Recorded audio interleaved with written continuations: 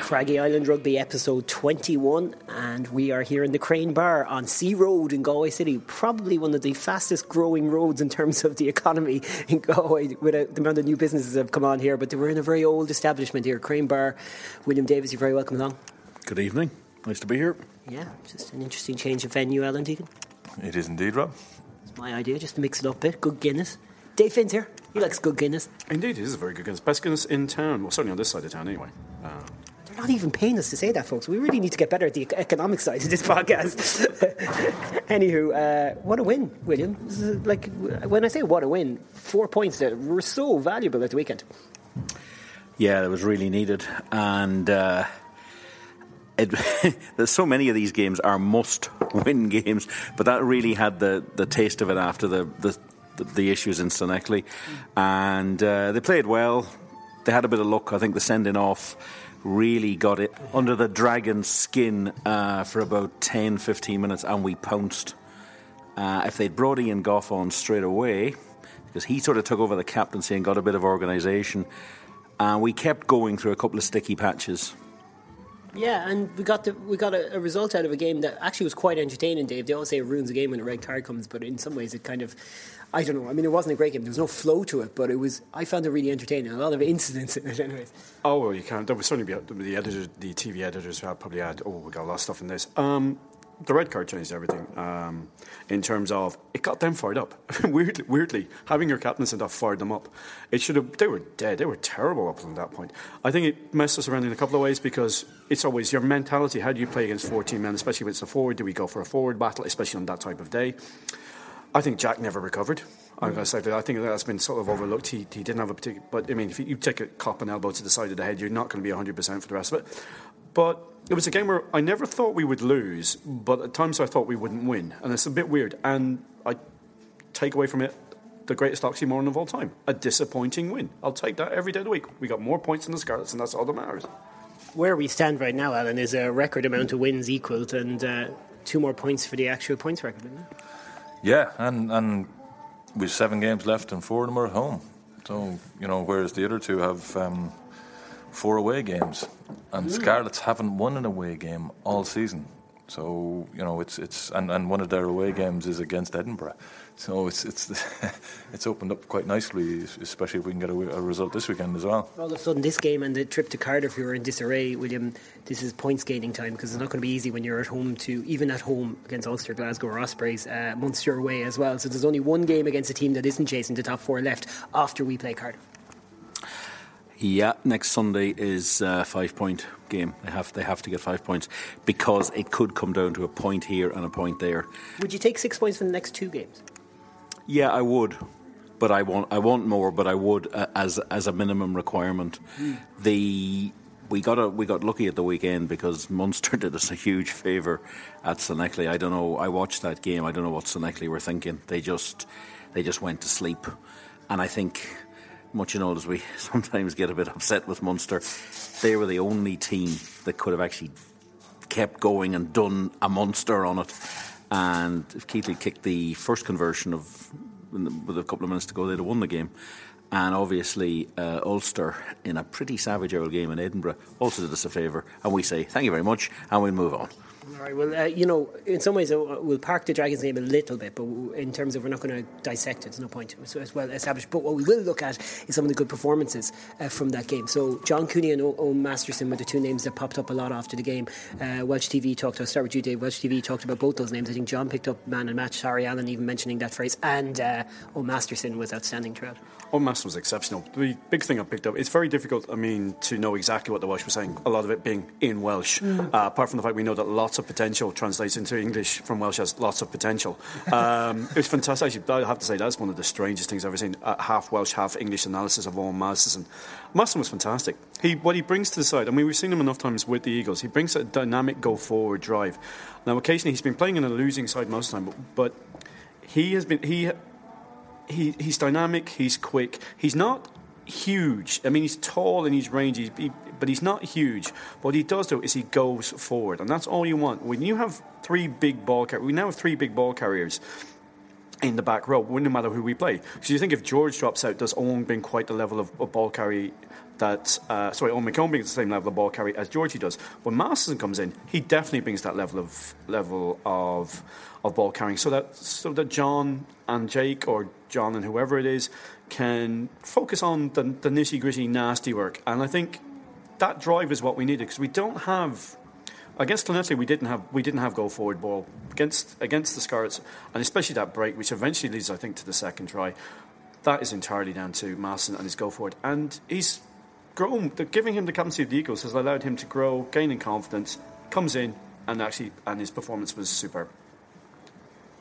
Yeah, he's a highly intelligent player. That's what I like about him. He's a really, it's not just bish bash bosh with him. He's actually looking for holes. He's actually looking to get onto the soft shoulders of the guys. It's he plays intelligent rugby, real heads up stuff, and of course he's young and hungry. We've got a situation in the Connacht camp now where all these players get a chance. Yeah, and that's what you need. That's why you need a squad at this time of the year, because these games are just going to keep rolling round. One other thing, talking about intelligent players, we actually played the conditions properly on Sunday, particularly in the second half. Someone we have been guilty of ignoring this season, particularly the home game to Edinburgh. Once Craig Ronaldson went to out half, a couple of very clever kicks, put the pressure, just said, there's the ball, you've got your own 22, they had to pick it up in a squelch. They miskicked. We also got a try from that with the block down, just by playing very simple, bog standard, if you like, rugby, nothing particularly fancy, but it was a lot more... It was a better mental approach to the game than we have seen previously. Just on Craig Ronaldson, I'm trying to remember the last time he played, because he was in great form. He got that injury, and we kind of weren't sure whether this would be a big blow or not. Was that after didn't he play 10 against Munster? This is bad podcasting to be asking that question. We should know it. And then he's been injured for quite a while. But Craig Ronaldson at 10, Alan, what do you think overall? Yeah, I'd like to see more of him. He's been injured every time. It looks as though he was going to get a bit of a run in it. He's been injured. Like he's a big lad. He's not afraid to take the ball up on the gain line. He's got a good boot in him, and sometimes can take a little bit of time to execute his kicks. But yeah, he certainly looks like if we can keep himself fit, he'll give us what we need. And he came from a winning team. He came from a team that was used to winning, and as William said, he put us in the right places and at the right times in the game to give us a chance to win. Are we looking at him next weekend, do you think? And they don't know what to do in the centre at the moment. Well, the thing is, we lined up on paper last week, and you were there, it seemed to me that we did keep Dave Mack at 12, but Craig was down at 13. I still come back to, I think we have to understand, Jack took an elbow to the side of the head, and it's going to disrupt him. You're not coming back from that, and I think he was a lot more rattled than we originally think. Yeah. But I think in terms of Craig is also a bigger man, so he can take the hits, and he also has a little bit more game experience. Jack, unlike as Alan was saying, it's not that Jack hasn't come from a winning team, but Jack has gone academy into first team, whereas Craig has had that season in the AIL, having to play the hard graph at a lower level, but also winning and getting used to the idea of this is how we win attritional games. And I don't think Jack has had that yet. And that will come to him. That will definitely come to him. So I'll be thinking next week as a case to be made for Craig at 10, Dave Mack at 12.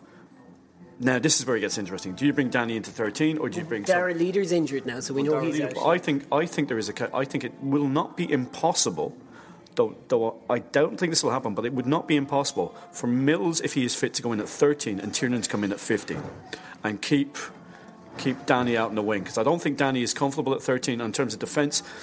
It's better to have Danny on the wing than say have Danny at 13 and then a Nihi at 11.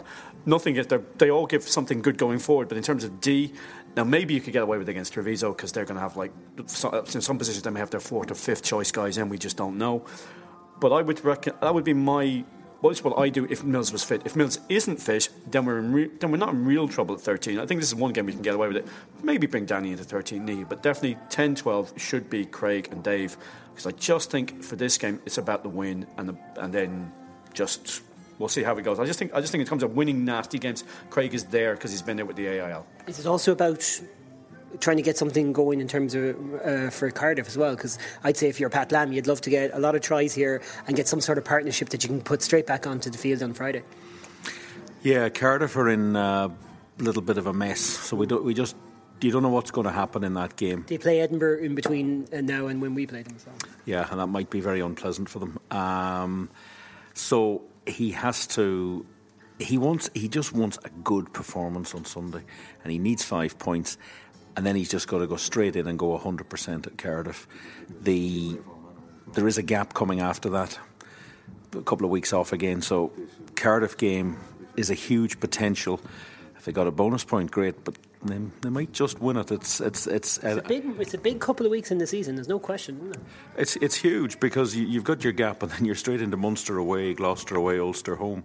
That's concentrate your mind straight away, and then that can roll on to other things. So it's all about little pods of games, and we're coming to the end of it. If we came out of this pod with 3 wins out of 4. You're in a great position. The remaining games at the end of the season are all hard. Sides will have full teams, a lot to play for, and Ulster, Munster and Glasgow won't have any European commitments, and that's a big issue for us. And the fact that the Ospreys are now a bit off the pace means they could roll up here at the end of May, the last game of the season. We could be still within distance of them, yeah. Yeah, and they could be looking for something, because the home semi-final in the playoff is a huge issue as well.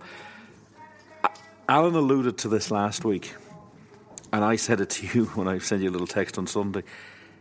The presenter in Galway Bay FM after the commentary started talking about our position in the table. This is a huge difference. A year ago, we wouldn't be sitting here analysing whether we're worried about who Seneckley are playing or Edinburgh are playing or anybody else, because we would be down out of it, just playing games, obviously trying to win and do well. But there's every game now, every decision is relevant to the rest of the season, and that's somewhere we haven't been before.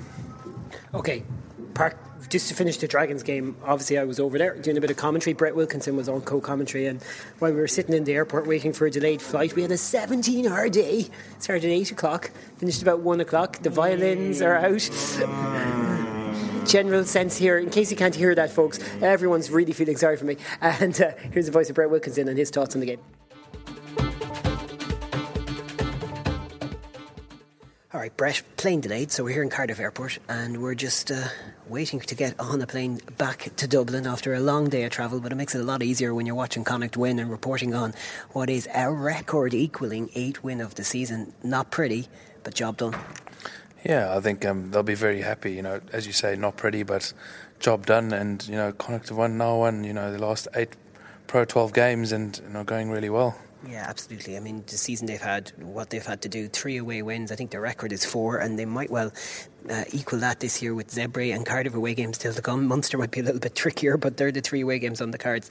Listen, today was strange. I mean, taken on face value, you're playing 14 men from the 14th minute, and you probably should have made a better job of it. But I don't get the feeling from the Connacht management team there and the players. You're just chatting to them there that the vibes are anything other than just a kind of a sense of satisfaction that they've got the W. Yeah, look, they all know they got stuff to work on, but a win's a win, as they said. And they, before today, they'd have taken that and run with it. A win away from home at a tough place to go, like the Dragons, is a great result. But also, with the shocking conditions, having an extra man doesn't really make that much difference. There wasn't much ball being played, so it was a real kind of scrap and a dogfight. So on a dry day, it might have helped Connacht a lot more, but like on a day like today, it's good. It's good to have an extra man, but it didn't kind of develop as much, if you know what I mean. Yeah, today felt more like an American football game, or you could see the origins of how American football developed, because everything was around the middle of the pitch in terms of you could draw a line between the 2 5-metre lines, and when the ball was in the contact area, players were bunched up, and I guess that's what you mean. There wasn't a chance to get the ball wide. I mean, Pat Lam was even shouting at one point, we were too bunched up. So with that in mind, that means you just, in those kind of conditions, if you're going to have a game where you go down to 14 men, that's the game. That's the conditions you want. It is, yeah, and you've hit the nail on the head there. Those are the exact conditions if you're down a man. Everything's in the middle of the pitch. The ball's not being thrown around that much, and it's a real dogfight. Also, they were really fired up. One of the surprising things afterwards is the amount of positivity around the Dragons dressing room. In the past, you'd think they'd be devastated losing that game, but there was a real sense there that with 14 men, they had battled bravely. I think they did, in fairness. They probably were worth that losing bonus point. I think they were. They did battle bravely. Going down. I don't know after how many minutes it was, but with 14 men. But I suppose this Connacht side have also got a lot of expectation now, and a lot of teams take them more seriously and respect them a lot more. So that's another factor to think about. Thinking about whether Connacht improved on last week, obviously they seem to anyways, but I don't think you could, there was a feeling that they were more clued in and tuned in this week, wasn't there? Any of the mistakes didn't necessarily come from a kind of a, not 100% switched on. They just came from conditions, maybe just a little bit of bad luck as well. Yeah, and I think, they would have had a tough week this week after, the performance last week, and we chatted about it before. All you can ask is a performance from the lads, and I said it before, if you get the team with a performance, you're not going to, if you're losing, you're not going to be behind by much, and you'll definitely be winning, if you have a performance, and that's what they delivered today. They just did their jobs and made sure they got it done. It was scrappy, but, the performance was good. Pick out some of the key players today for you. I thought Tom McCartney had a great game at hooker. 10 from 10 in the lineup. Yeah, his lineouts were brilliant. And even his play, his carries in the loose, and just his tight work. And I thought Ali Muldowney in the pack was brilliant. He was very good. He's also ran the line out well, and his carries were very good. He always got over the gain line, got into space. So Ali would be another one for me. But then young Owen Masterson also impressed me while he was on. He was everywhere doing the dirty work, and then in ball in hand, he was very impressive. So, but it wasn't a day. It was a day to roll up the sleeves, and you really do in games like that. You don't see the lads who are doing the hard graft. So the likes of Dennis Buckley, John Muldoon, Rodney Ayew in the loose was very good, and I suppose all the rest of the forwards were doing the hard work. So it all made sense in the end. Well done for keeping it going there as we're being asked to go to gate 3. We're not going yet because no one's moving. Loads of time. 8:30. Yeah, listen, we have time to talk about John Cooney. I watched him barking some not orders. He was frustrated. It was a ball he went up for, and Matt Healy kind of went up for it as well. And I was kind of suggesting the commentary maybe needs to focus a little bit more and not be kind of giving out to his fellow teammates. But you came right back and said, no, that's possibly what you need out there, and he seems to be his character. It is one. I don't know how many. I'm going to check how many starts he's had now in my stats, but he hasn't had too many. But he kind of stood out today, didn't he? He did, yeah, and that's what you want from players, and he's in a key position there, and I suppose he's telling lads what to do and what he expects, and anything under par was you're going to hear about it. So it's good to see that going on the pitch, lads challenging each other and expecting nothing less than the best, and not accepting mediocrity and second best, which is brilliant. Is it something maybe that Marmion could add to his game a little bit? Because sometimes, I don't know, is he louder than we notice? You don't necessarily see him giving out too much. No, he is very loud on the pitch. He does communicate well. You wouldn't see him giving out, but he is a very good communicator. Okay, so yeah, Cooney might just add something a little bit different while Marmion's out injured. We don't know how long that's going to take. Jake Keenan, where's he now? Is he getting back to his best? He wasn't as prominent as he might be when he's at full flight. Is that fair?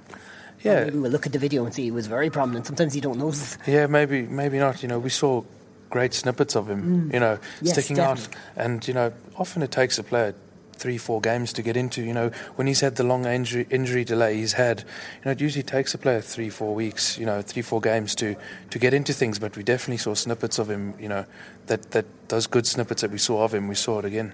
John Muldoon was excellent today, really back to his very best. A little bit frustrated with the referee last week and a couple of things not going his way, but boy was he back to his usual kind of hard work and toiling self. He was, and he, I suppose he led by example. He really, rolled the sleeves up and really led that pack of forwards around the field and set the example, which is good. And what you look to, when you have a captain and a guy who's been here so long, and someone who players look up to in those difficult times, and he led from the front today. Scarlets are in Ulster next week. Edinburgh, possible more winnable game against the Cardiff team in disarray, but Connacht have Treviso at home without their Italian internationals. It's an absolute must-win, isn't it? And having said that, it's also a huge opportunity to maybe stretch that lead a little bit over the other sides.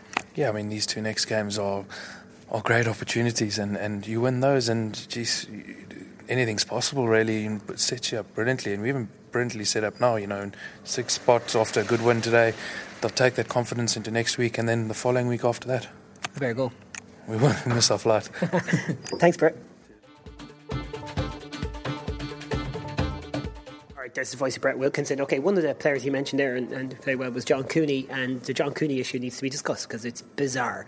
He played for Leinster off the bench the previous week. Just to be clear, lads, he did come off the bench, didn't he, against them? Yeah, so the Dragons. Against the Dragons, and then 1 week later he's playing for Connacht. He's on loan from Leinster to Connacht. To confuse things a little bit more, next season he will be signing with Connacht, but for now he's still a loan player and under Leinster's books. When he was called back, everyone went, oh no, and understanding loanees as we do from other sports, we said, well, that's him gone for the season. He's back with Leinster.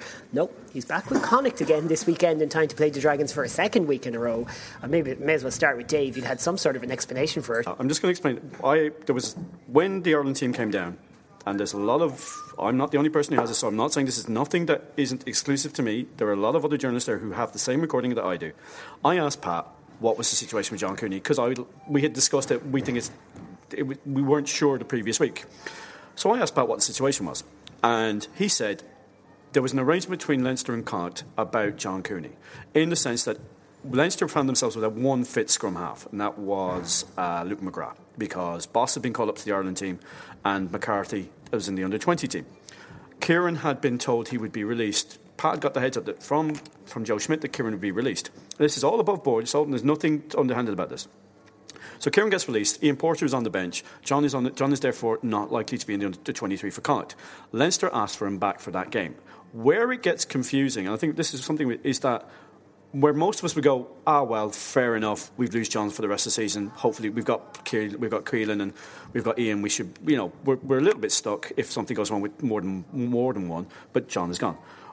What it appears to be is that was the situation that only applied during the Six Nations.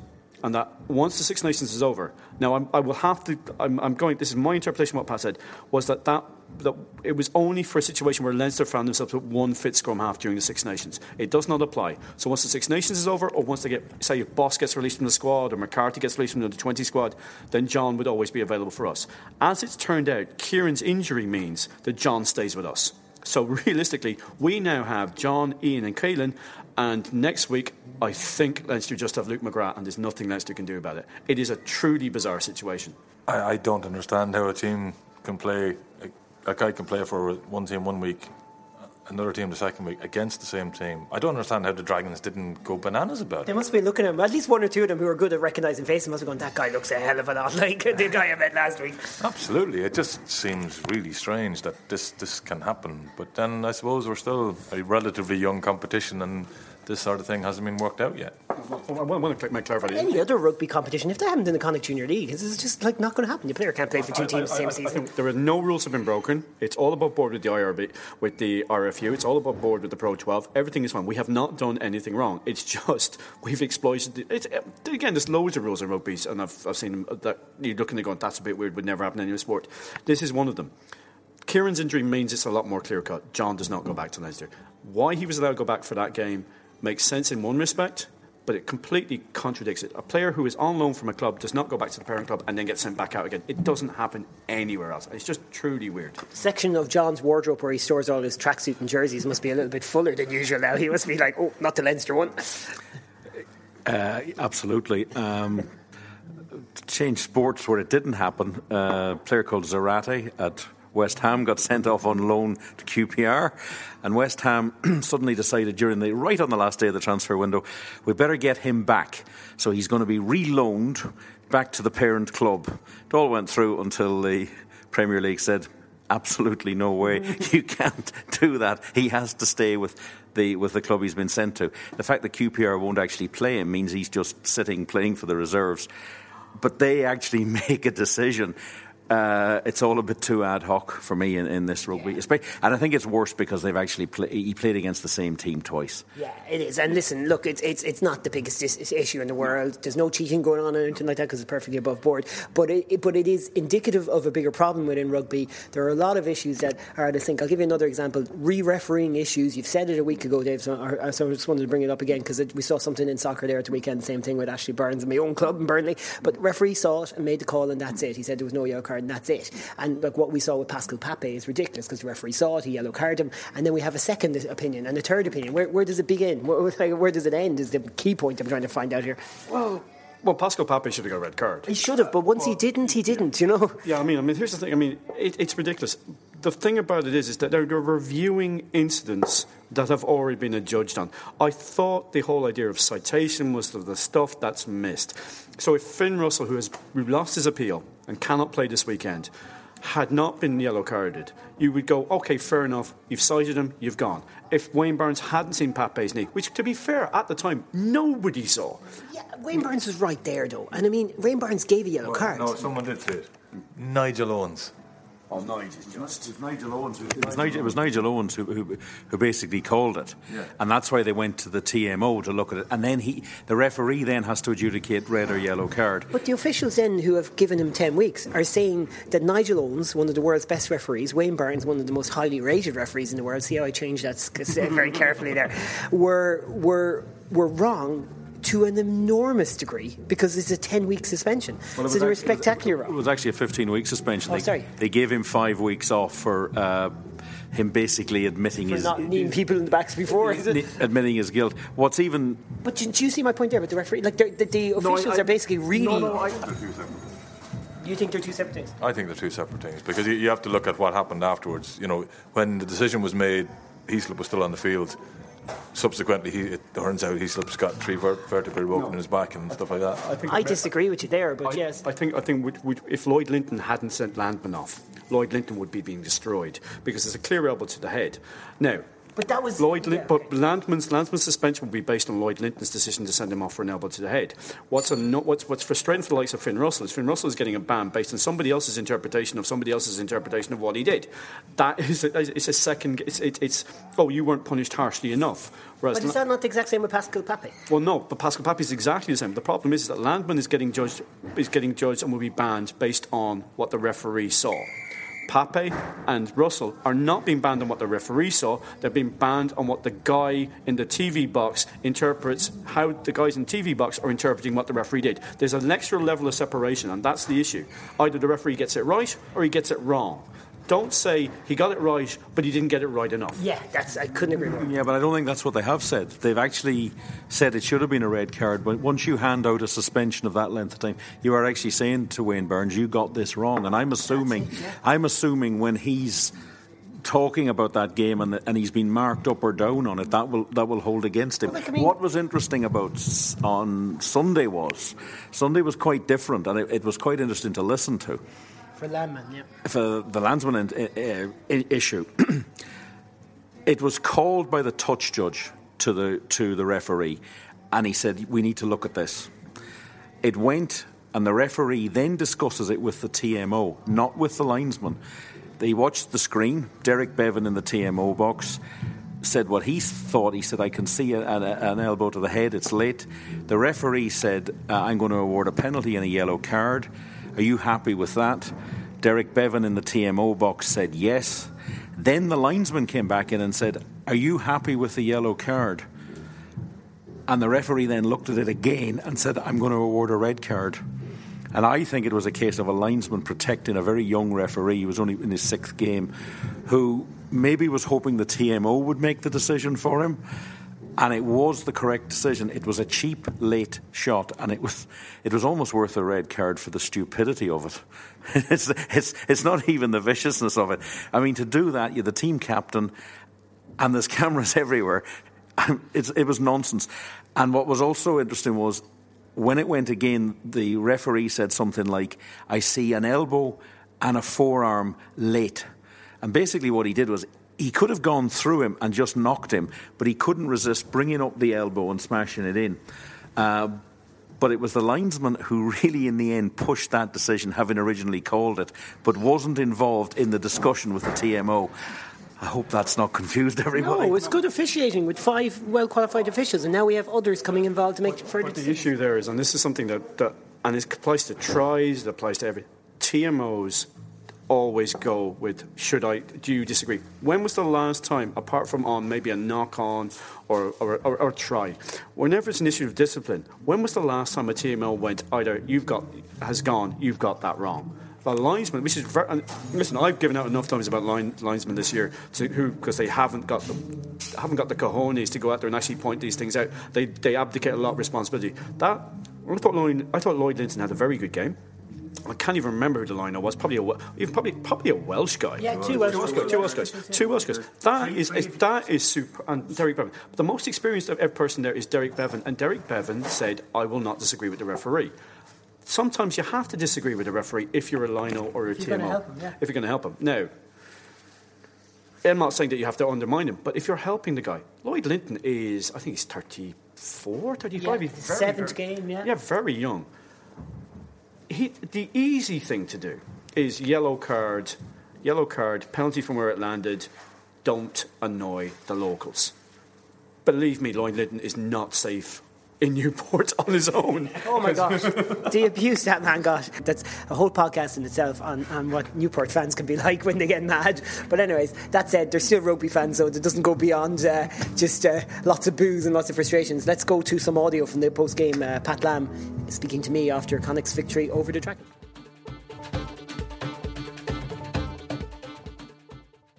Pat Lam, that's third away win this season, Connacht. 8 wins now. I mean, W's are really important, and on a night like this, you'll walk away from this pitch really happy, I'd say. Yeah, we are. It's a bit of hit and run, get the job done, and that was our whole focus this whole week. I think we said after the Scarlets were disappointed. We said things were fixable, and one of the key things was guys doing their jobs. And at lots of periods of time, throughout in tough conditions, guys just had to do their jobs, and everyone shared the workload, and they certainly did that. Disappointed with some of the points that we conceded, and particularly that last try was pretty soft.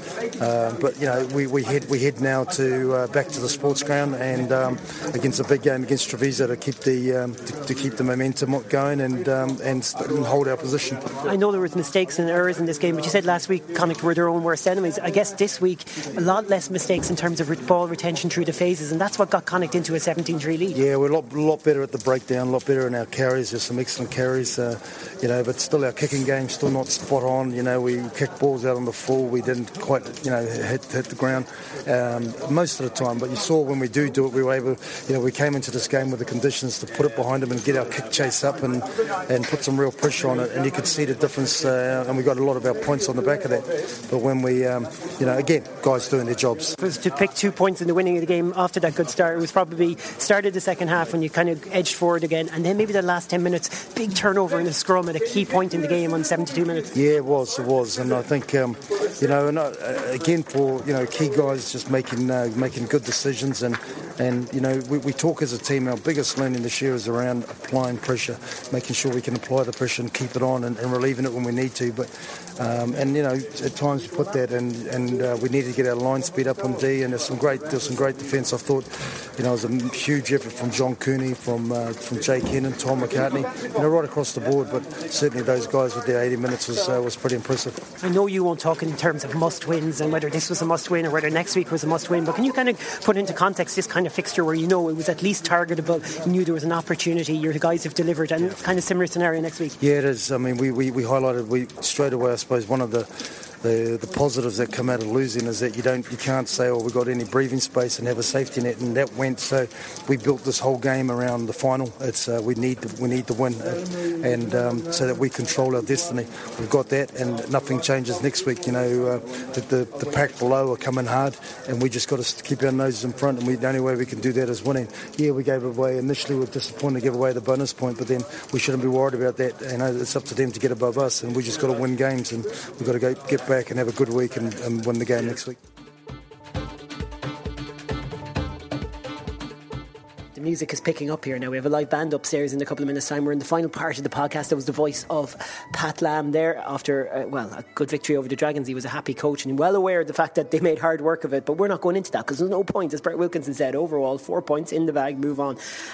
Alan, when you look at that table, William made a great point earlier, and a salient point. Connacht have never been in such a position where we're talking about tables and remaining fixtures. Never, literally never have we been so focused on what's to come in February rather than focused on new signings and maybe the overall picture. And that's the biggest positive of all, isn't it? It certainly is, and to be in control of our own destiny is huge. You know, because it really is. Someone said that to me the last day. Actually, is it in Connacht's hands? I said, yeah, it is. It's amazing how many people think like that. Yeah, because it is like this. Everyone's got 7 games left. As I said earlier, we have 4 home games as against the others having 4 away games. I know Scarlets haven't won an away game, but 2 of their away games are against Zebra and Treviso. So you'd expect them to pull up there. But like Edinburgh play Treviso next week, and Treviso will more than likely have their Italians back, which means that Edinburgh could be in a bit of trouble there because Treviso did a fair old job on Cardiff 2 weeks ago. So yeah, and another interesting thing is that we all have to play the 3 teams: Scarlets, Edinburgh, and Connacht have to play Treviso twice, Zebra twice, and then Cardiff play and Cardiff are in there as well. Yeah, Cardiff as well 3 times. So there's 3 teams have a massive influence on what's going to happen in this 3-tier league. William, you were talking about Ospreys chasing the playoffs. Is there a chance that maybe all 3 teams chasing 6 with so much determination that they could drag one of the other sides into the race for, what I'm saying is, could the Ospreys end up being caught by one of these 3 sides below them? I don't think so. I think once they get their Welsh internationals back, they have cut above, and they also have an exceptionally good record in this competition. They're the only Welsh team that's really done well in it, and I think they actually set themselves up at the start of the season to play well in it, play their strongest teams and win, and they get the best crowds. Sometimes they're not fantastic crowds, but they do get the biggest crowds of the Welsh teams, as far as I can see. There genuinely are people there rather than just makey-uppy numbers. A bit more of an atmosphere in the stadium, despite the empty seats, than maybe you get in the Scarlets. And I don't mean that as a dig at them. Certainly, actually, I don't think there's any place better than Newport for an atmosphere. It might be a small crowd in there. Mother of God, though, it's loud in the weirdest stand I've ever come across. And that's due to the fact that they have an unbelievable history. Yes. The Dragons don't, but Newport do. Yeah. I think when we were there a couple of years back, they have something like 40-odd Lions players. They're an incredible rugby town, and they don't get enough credit for it. Yeah, and I talking about rage. I stressed when I said that it is within a rugby environment. There's not abuse of players in terms of the type of verbal abuse that maybe you get in other sports. It was very much just it's partisan and it's biased, obviously, to the point of trying to turn referees. My God, they didn't have any success in that department the last day. Well, maybe it's not. If they're playing Pontypool or Pontypridd, it might get a bit more hot and heavy than playing for the franchise side. All of these Welsh teams have great histories. I know, Neath, Llanelli, Cardiff, but it's divorced really from the way the franchises have worked out. I think Newport were probably one of the few teams to actually have clinged on to a certain amount of that, despite changing their name and stuff. I think they've kept it. Maybe it's just because they're in the same ground, right in the heart of town. That's the whole point. They're in the same little stadium ground with the back-to-back houses. If you go onto YouTube and look at the game against New Zealand in 1967, it looks the same now. and it was raining and the wind was howling. It doesn't look any different. Whereas the other places are quite soulless. Yeah. And Cardiff have never really got their act together since that. They had to move back to their old ground, which is that was the problem. Almost unprecedented. Really. Yeah, but that didn't help them. That move to Cardiff City football ground didn't help. Music's picking up, Dave. Go. And first of all, something is. It's interesting. We mixed grounds from different sports. Rodney Parade is used by Newport County. So rather than the rugby going to the soccer boys, the soccer boys have come to the rugby ground. I think we need to bring it back to this weekend. There's another issue that it's kind of not been talked about because it just does not even bounce off the rugby's hemisphere here, which is there's a little bit of a battle going for top Italian team, and it's not sorted yet. I thought Zebra should have beaten Leinster last week in the first half. Basically, Zebra literally and metaphorically ran out of players. It was just ridiculous where they had to put players. Their fullback ended up playing number 8 for the last 25 minutes. They could have beaten Leinster. They didn't. That top Italian team may still be a factor. I think we will have too much for them this week, and I think if they're away from home, but going to Italy when there's still a chance that both teams could make the Champions Cup next year, I think that's something that needs to be borne in mind, and it'll definitely be a factor, and Alan's pointed this out. As for the Welsh teams, I thought the funniest thing last week was we were at the Pontypridd game, and they have songs for everything. And one of the loudest songs that came across on your commentary was the knock-on song. Yeah, so somebody, either Pontypridd are going to Newport games, or Newport have stolen Pontypridd's song. Yeah. Someone's seen the song. Or Pontypridd stole the song from Newport, which would be the story in Newport, and they'd be able to tell you the date that it happened. yeah, absolutely. I really like years ago when the European Challenge Cup was called the Parker Pen Shield, and when the clubs were still kind of clubs, and Cardiff fans singing at Colletley fans, Parker Pen, Parker Pen, Parker Pen, which turned into you're going to play in the Biro Cup, which was my favourite part of all that. But anyways, Alan, just to finish, how happy are you with where we stand right now, and what are you thinking out of the next 2 weeks? What does Alan Deegan want to see in terms of points? By the way, that band sounds quite good. I like the sound of them. I have to find their name. They're upstairs in the Crane Bar tonight. It's too late if you want to come. I reckon we should get a win against Treviso. They're going to be shorn of their players. They haven't won an away game all year. Well, sorry, they won one away game all year against Zebra, which doesn't count. So they haven't won an away game of note all season. We should be looking at getting 5 points there, and then it just depends on what state Cardiff are in, who comes in, what way they do things. They're in a bit of free fall at the moment. We're really unsure on what to expect with that, but it's definitely, can we agree, it's definitely a better situation than playing Cardiff in normal circumstances, because at least something else has been thrown in the mix. Yeah, you would have thought so. Like, they've lost their last 3 in a row, so you know you'd expect them to lose again this weekend. Like, I know they're at home to Edinburgh, but you know Edinburgh are a decent enough side. They haven't been shorn too much of their international players. They'll probably have about 8, 9, 10 of the guys who played against us still available to them. You know, if they win that, then Cardiff are in real trouble. But it's 2 home games in a row for them, so you never know. Dream weekend last weekend, Dave, with Ulster somehow hanging on. Did they have 4 players on the pitch by the end there, and Munster, well, doing Munster as well. I'd like to say Ian Henderson did not only did Ireland a big favour, he did us a massive favour by playing through for 65 minutes on one leg. Ulster proving that you know they like the 13-man game up there. So how it's not taken off is beyond me. What I'd like for this weekend, ultimately, I suppose I'd like 10 points out of the 2 games. I don't care. As long as when the 2 games are over, we have as many, if not more, points than the Scarlets. I'm quite happy to live with it. That's how we have to look at it from now on. We need to be in 6 coming into the March games. And what is more important, we are playing. We will know. We have 2 days to we've 36 hours to dissect what has happened to Scarlets this weekend. Scarlets shouldn't win in Belfast. I emphasise shouldn't. I'm not going to say won't, but they shouldn't win in Belfast. Edinburgh, Cardiff, it could go either way. Either Cardiff will implode or Cardiff will go, this is not us, we will do something. Either way, we will know, and we have to look in this way. Always be better than the Scarlets. That's how we've got to focus every single game. And if that means we have to get 10 points from 10, screw it. Let's go for 10 points from 10. Yeah, and we need to, because Ulster are unbeaten at home this year, so you'd expect them to beat the Scarlets and hopefully deny them a bonus point. Then Scarlets have Leinster at home. You'd like to see Leinster doing us a favour as well, but then they finish with a run of teams that they should win practically all of them. Zebra, Treviso, Dragons, Edinburgh. You know, they've got their last 4 games. But Ulster this weekend, so we could do with them losing away to Ulster and at home to Leinster. And Edinburgh being their 5th game. So that Edinburgh Scarlets game, I'm not quite sure which way I wanted to go. So what do you think Connacht need from here?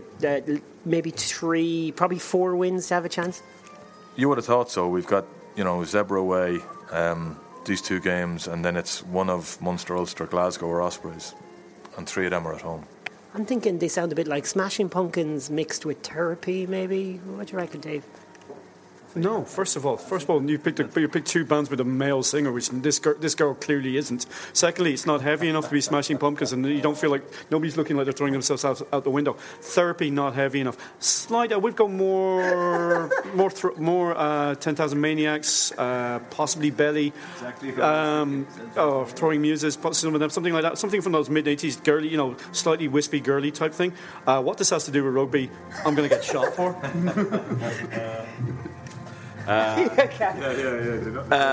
Ulster will beat Seneckley, and Cardiff might do us a favour against Edinburgh. They have a lot to play for.